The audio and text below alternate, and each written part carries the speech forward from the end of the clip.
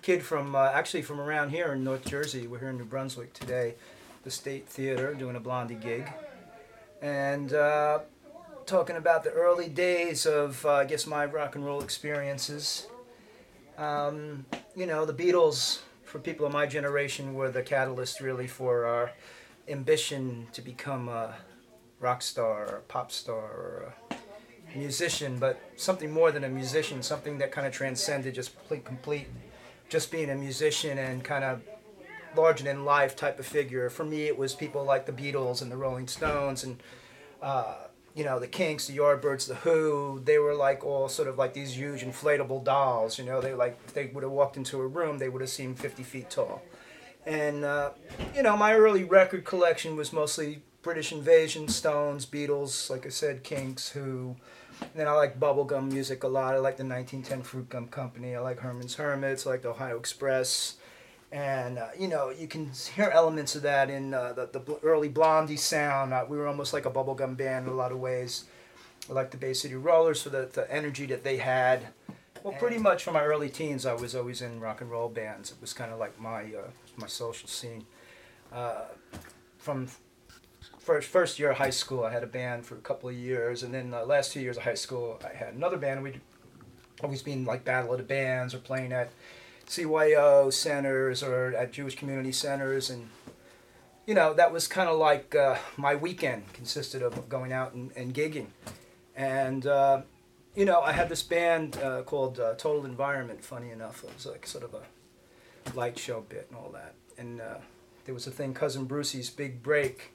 Cousin Bruce Morrow was a DJ on WABC AM in New York, and my band sent in a tape, and we actually got chosen to be in the finals, and coincidentally that year, the finals took place at Carnegie Hall, so I was like 14 years old playing at Carnegie Hall, so it's kind of like the reverse thing. I almost started at the top in a way, So that really kind of gave me a sort of a really big inspiration to continue and try to make it in show business. And, our first recording session was at WABC Studios on, I think, 55th and 6th Avenue, something like that. And, coincidentally, years later, I was up at the same studio doing an interview with the band, and I was reminiscing about the fact that I had been in that studio back when I was 13, 14 years old, and lo and behold, the engineer that was engineering the interview came out and said, "You know what? I was the engineer on that session at that band, and by the way, here's a tape of it."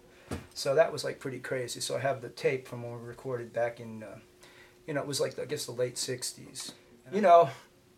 Early record collection, like I said, was all those kind of stuff from the '60s. Top 40 radio, of course, at the time. Played everything from James Brown to the Four Seasons to the Rolling Stones to Frank Sinatra. So you had a really eclectic mix of music that you were kind of assimilating into your sort of psyche at the time, when you were a kid in the 60s and the early 70s.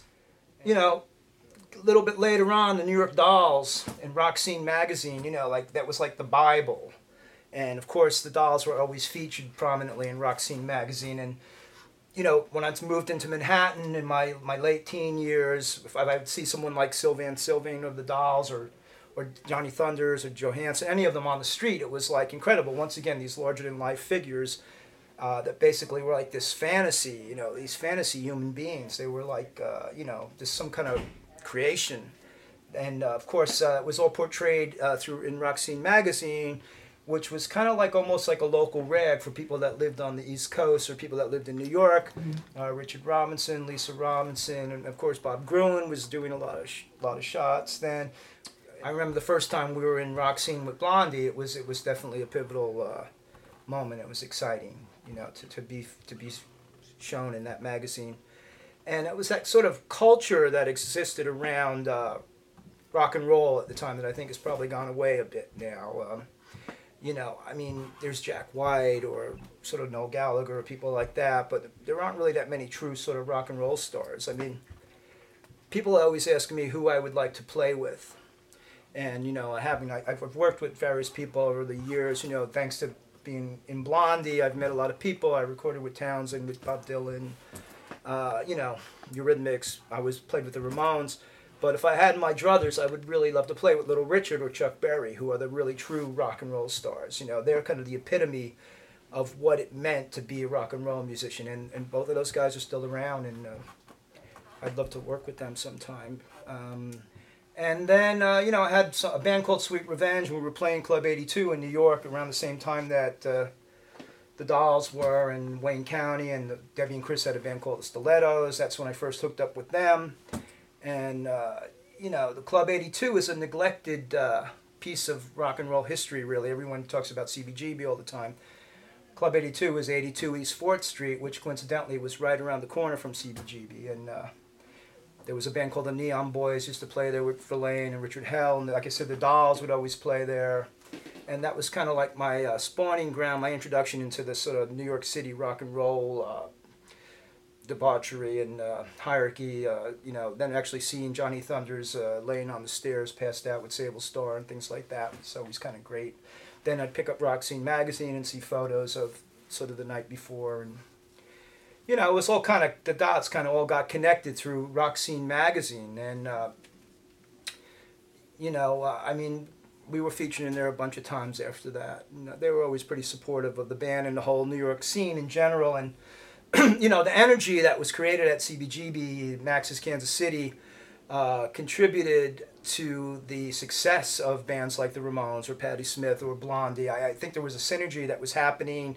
There was certain magazines that the bands were featured in. And without the sort of cumulative effort of all the bands, I don't think Blondie as we know it today would still be here. I think, there was a big push from all the energy, the syntax that was happening on the New York scene. It was really our Cavern Club, CBGB, and, Max's Kansas City and all that stuff. So, and, Rock Scene portrayed all that and it's come to life kind of. So it was always fun. That's